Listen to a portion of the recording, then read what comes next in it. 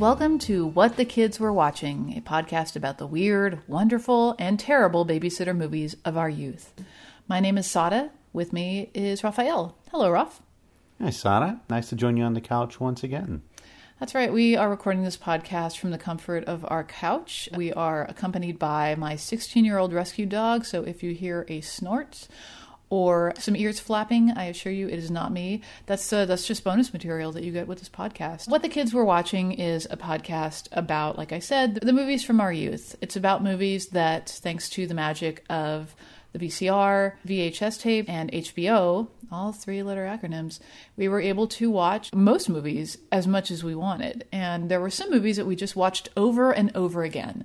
The movie we're discussing today is one of those movies that both of us just watched on repeat. Unlike some of the other movies in this podcast, I haven't seen this movie in almost 30 years. I rewatched it for the first time in decades 2 nights ago. Pretty much the same. Unlike some of the other movies we're going to be talking about in this podcast, this one's got some big problems in it. I mean, they all do, but man, this one's just got some that are really, really hard to overlook. Tonight's movie is warmonger kids comedy Short Circuit. Well, yes, came out in the summer of 86. I remember seeing it in the theaters, actually. And it's the story of what happens when a robot called Number 5 in the series of 5 war robots. This whole movie is like one big commercial for a surge protector. Isn't it? Because if he had been in the surge protector, he wouldn't have, everything wouldn't have happened, and we would still be on the path to nuclear domination. But anyhow, he was hit by lightning. Yeah, just real quick, by the way, there are going to be huge spoilers in this podcast. So if you're like, don't tell me what happens in Short Circuit, just pause it and go watch it, and then come right back. Sorry, Rolf, please continue. After a military demonstration, the robot Number 5 is hit by lightning while being charged, suddenly embedding him with some sort of solar consciousness. He escapes from the Nova Labs where he was created, and is then pursued by his creators and a security team that have been trained to eliminate the robot. Number 5 finds refuge with Stephanie, who is a health food Stephanie is card. Sort of like a bubbly female version of Noah's Ark. She has so many animals in her house. When we get into her, I have a whole list of all the animals that I saw. So yeah, Number 5 finds solace with Stephanie, who thinks he's an alien, and she's just so flattered to have been chosen for the aliens to visit her that she basically lets Number 5 tear her house apart and then lets him watch TV all night. So he basically becomes, sort of ADD-affected child for the rest of the movie, where he just spouts movie and TV lines and does wacky antics. This is very much in the shadow of E.T., of the hyper-intelligent character who changes the lives of everybody around him. And just like the mid-'80s, it was that time when all of kids' movies had robots of some sort in the shadow of Star Wars, and we had them in Space Camp. We even had it in Rocky IV the same year. Just in case you're confused as 1986, our 2 leads are Ali Sheedy and Steve Guttenberg. Oh my God, I have so much to say about both of these people. But first, let's talk about Number 5, who by the end of the movie is known as Johnny 5. That's his choice.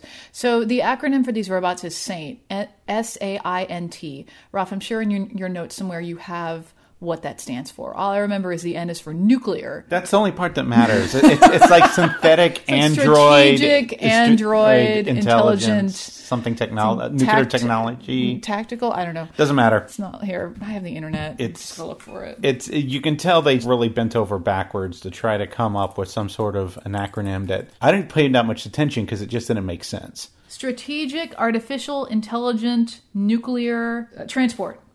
Sure. Of course, yes. Why not? It's completely a vehicle. The best thing about the movie is the robot. It's all done practical with animatronics, and the work is phenomenal. Let's be clear. The best thing about the movie, technically, like as far as the ability to get special effects and the way it looks, is a robot. If we're talking about character development, then we're going to have to talk about someone else. But you mean as far as special effects and I would making say it look the character. neat? I would say the character too, because the characters in this movie aren't very good characters. The charm of Johnny 5 when we were kid was that this was this robot that was like a big child. And he watched a lot of TV and thus could recite lots of TV. And he was constantly pulling quotes from various commercials and this and that. And that's what charmed me as a kid. He's also a horn dog. He sees Ali Sheedy in the bathtub and tells her, nice software, which as a young girl, tells you, great, even robots can sexually harass you. There really is no safe space. the only safe animals are the kittens, the 20 or so kittens in Ali Sheedy's home, but they're constantly walking on the stove, getting close to the burner. Sorry, I have a real issue with how many animals are in this house and how constantly in danger they seem to be. Okay, but so I'll get into that in a second. Going back to the robot. No. We're going to stay with these animals. No. What were the animals that you saw in the house? I know you made a list. Okay, so here's my list. Ali Sheedy's character has easily between 12 and 15 cats in the house, if not 20, including many kittens on the stove by the burners as things cooking on the burners have steam in them. This is so dangerous for these cats. I'm not a cat person, but this is incredibly dangerous. She also, in the house, has a skunk and a ferret. And outside, she has 2 dogs, a caged raven, geese, a raccoon, chickens, sheep, a donkey. I mean, I can't even... Yeah. I mean, first of all, that's fine. If she wants to have this many animals, if she takes care of them, it's a huge house. It's sort of, kind of, I guess, out in the country. More power to her, because it seems like she rescues these animals. Though I do have a problem with the raven in a cage, that bird. I feel like he needs more room, or needs to be specifically with an avian wildlife rehabilitator. What I worry about is 2 things. A, the smell. That's just so many pets in a house. And B, she spends huge portions of this movie just not there. Not having made any plans for somebody to take care of these animals. And they also never show her taking care of any of them. She never feeds them. She never changes a litter box. She's just handing Johnny Five more books to read and the television remote. Now, I admit that you don't have to show all of the important things that happen off stage, happening on stage. Like, you don't have to show every time somebody walks into a room and closes the door. But...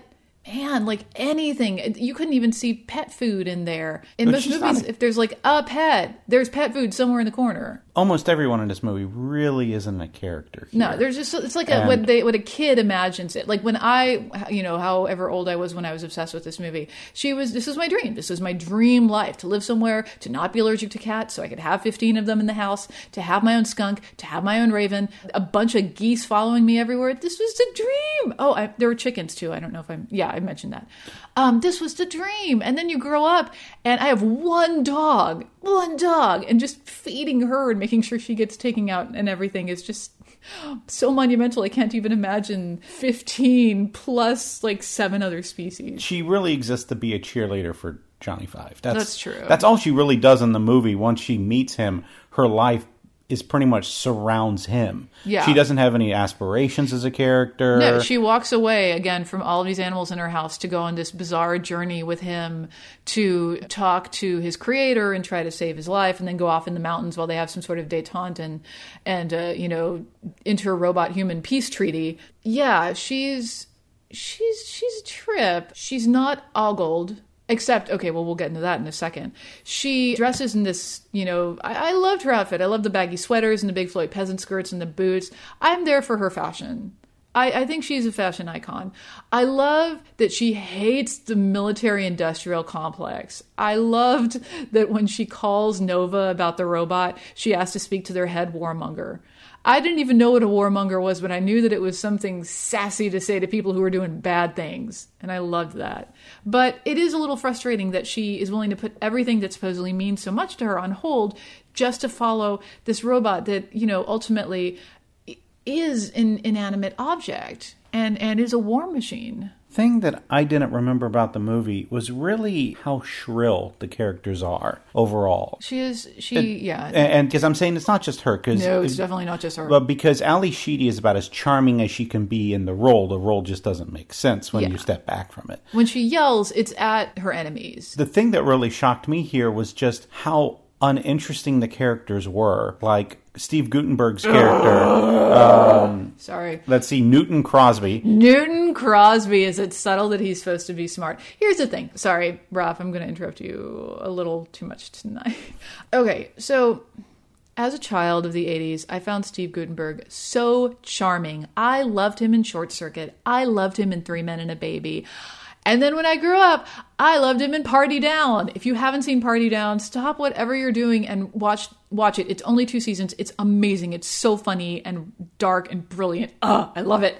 Anyway, so I had very fond memories of Steve Guttenberg being smart and charming. And then I watched this movie and realized that was all bullshit. He's so cocky. He's just like human version of like smirk emoji. In this movie, Steve Guttenberg is just like a human version of the phrase, well, ain't I a stinker? He is. He spends the whole movie just sort of smirking and pretending he's smarter than everybody else, and I guess he is. But part of me, probably because I watched him a lot at the same time, part of me as a kid believed that this movie operated in the same universe as Real Genius. And as an adult, there is no fucking way these movies are in the same universe, because the kids at Real Genius are so smart, and you can see it in everything that they do and how they approach life and how they approach situations within the confines of that movie. Like they come off as really like smart, engaged, thoughtful people. Goot in this movie is just like, he's sort of like the cool surfer dude in stereotypical high school movie who's just coasting through class so he can get out and chase babes, except in this movie supposedly he does not know what woman is. Well, it's fine. It's a kid's movie. So I will say, Ali Sheedy's character, fine. Steve Guttenberg's character, fine. These are fine for kids. From what I know, the original script was a lot more complicated, and the screenwriters of it were S.S. Wilson and Brent Maddox, who did Batteries Not Included and an actually phenomenal script, Tremors, from 1990. At their best, they can create very idiosyncratic and interesting protagonists. And apparently the original version of Newton Crosby was meant to be this sort of intellectual person who didn't know how to talk to people and was sort of cut off from the world. This adventure makes him reach out and connect with people again. But Steve Guttenberg has no socialization issues. He can charm anybody. He has none of the character's intrinsic problems. It sort of turns it into a bit more of the cartoon. Again, as a kid, you don't pay attention to this. As a kid, I think, in a lot of ways, and we see this in a lot of the movies we talk about on this podcast, in a kid, you just sort of, you believe what you're told. And the movie tells you Steve Guttenberg his character, Newton Crosby, is a genius. He's reclusive. He doesn't know how to talk to women. And, but he's a great, lovable guy, and you should find him great and lovable. And we buy this.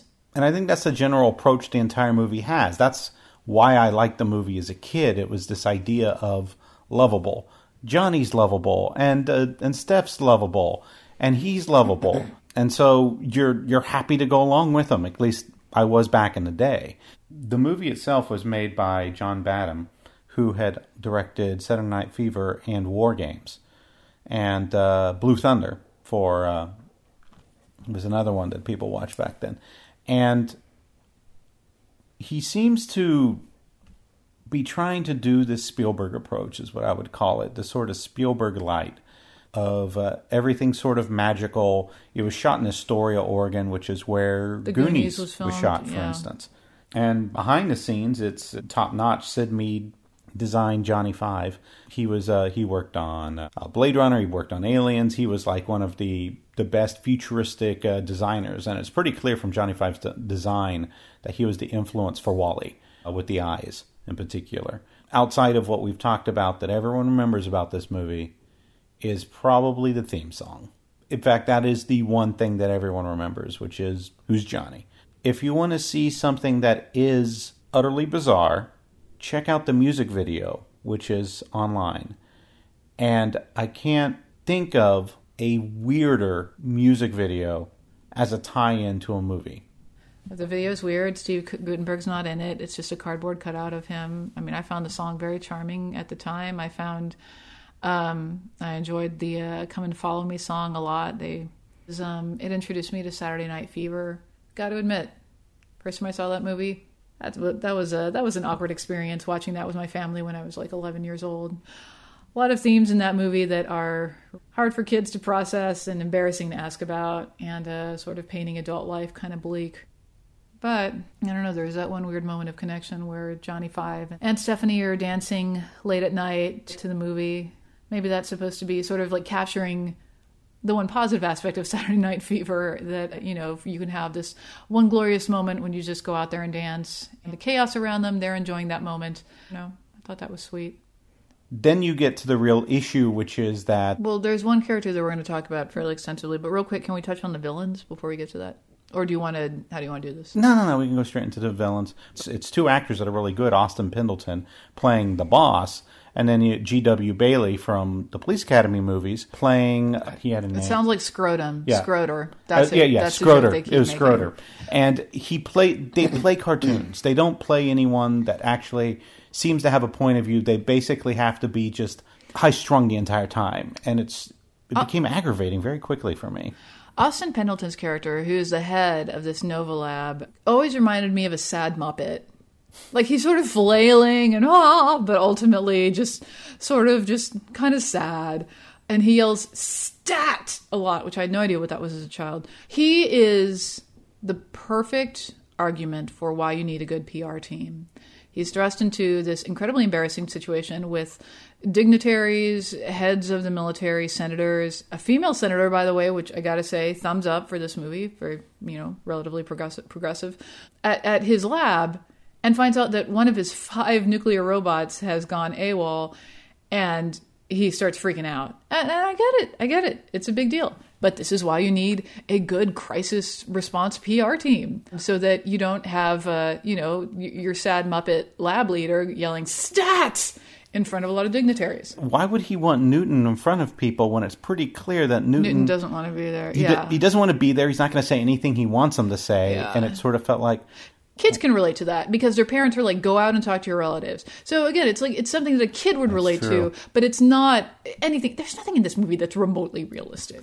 I mean, if you're thinking about the one thing in this movie that is remotely realistic is the character that I really want to talk about. And that's the character that everybody thinks about when they think about this movie now. And that's the character of Ben. Ben is...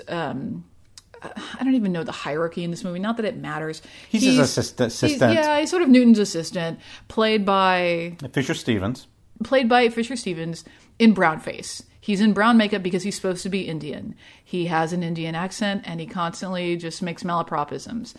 And I admit, when I was a child in the 80s, not knowing anyone from India, never having met anyone from India, I thought this was the funniest thing ever.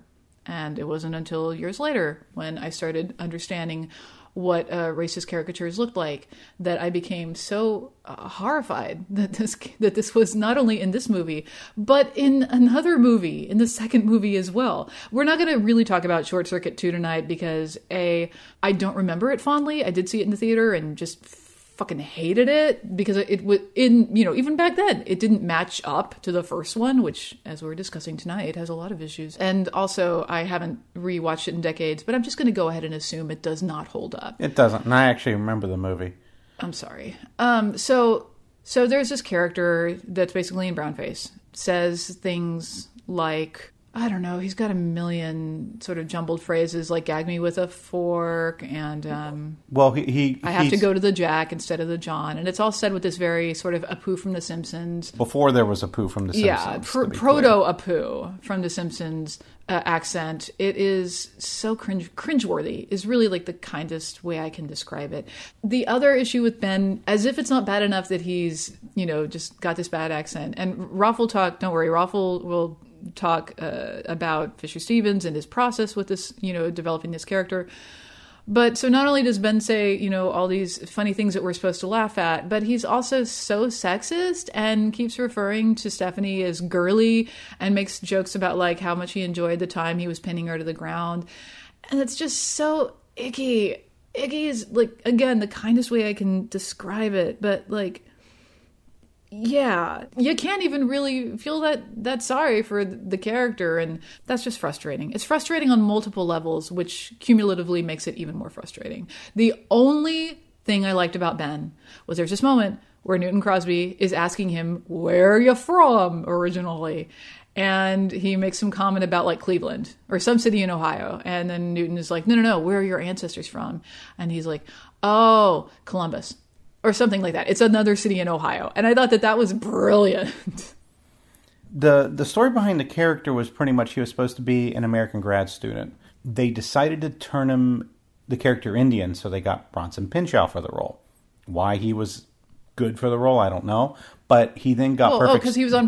he could do the accent probably. No, he wasn't on Perfect Strangers. I know, but I'm saying he could probably do an accent, and that's... I'm sorry, Ralph, just tell the story. And then he got Perfect Strangers, and then left, and then they brought Fisher Stevens back in. And so it's sort of crazy, because he went method, he went to India for like a month. He studied And then they did brownface, and He claims that like he studied yoga as part of the preparation for this character. I am not sure. I believe it. That. I saying, do like, believe how it. How does that prepare you for the experience of being Indian American? I don't know. I'm not Indian. Maybe in that country it's practiced differently than it is in this country. Well, it wasn't being practiced here at all, really. Touché. This is the last instance I can think of brownface or the equivalent of being in a movie and being accepted, because it was enough to be in a sequel. I remember I liked the character as a kid. I am not going to lie about it. I thought he was funny. I thought he was funny in the second movie. I was happy to see him back. And it wasn't until later that I went,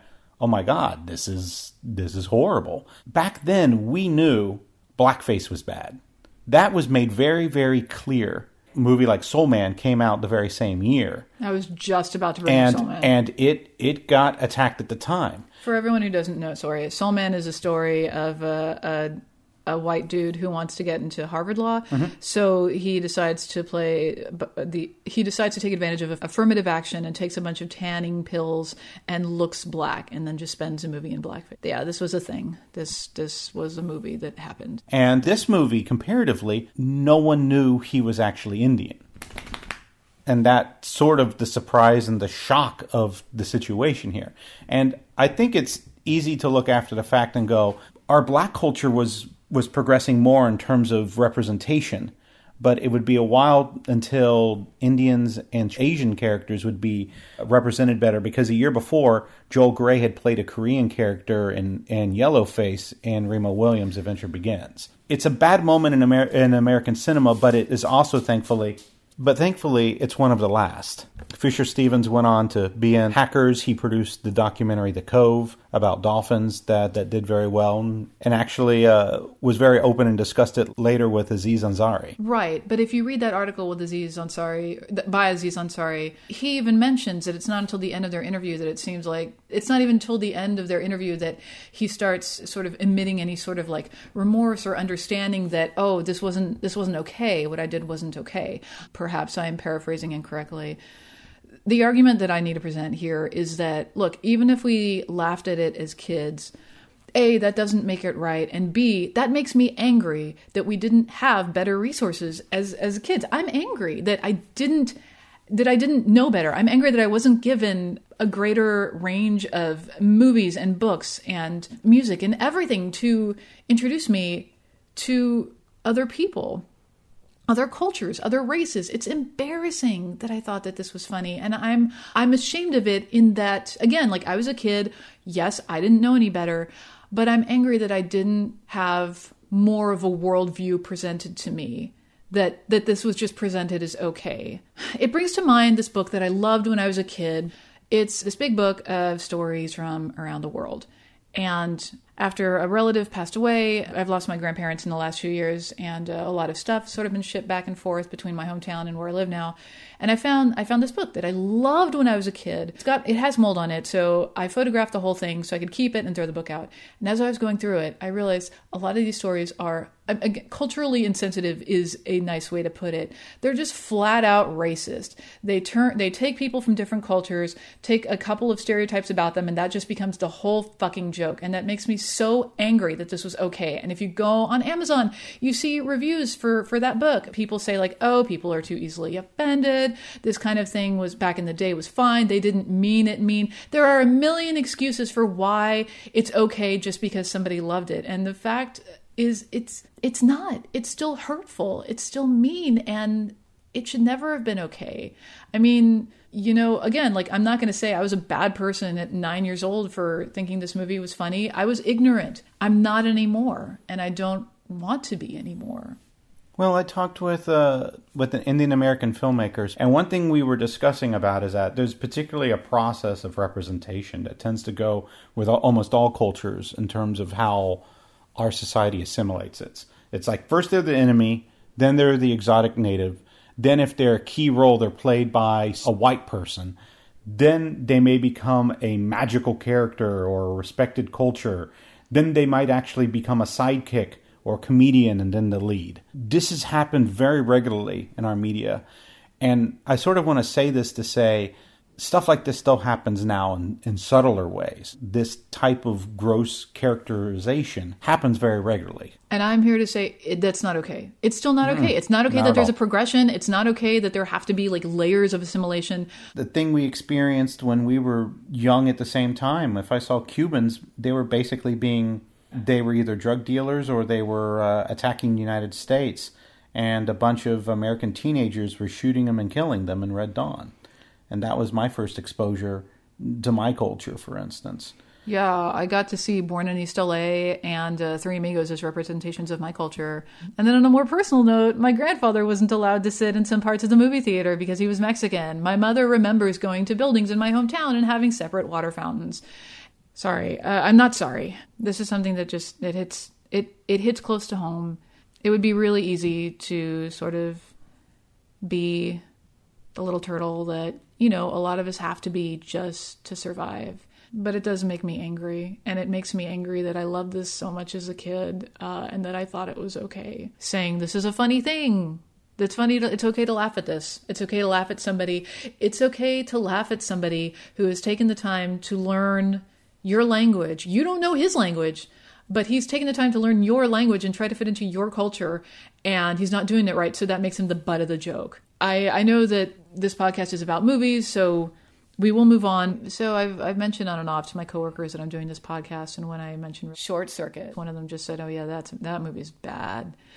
Now, she might have meant that it's silly, but that's the reputation that's built over time, because a lot of other movies have developed cults that, aren't particularly good. Some have even developed cults as being just bad movies that are fun.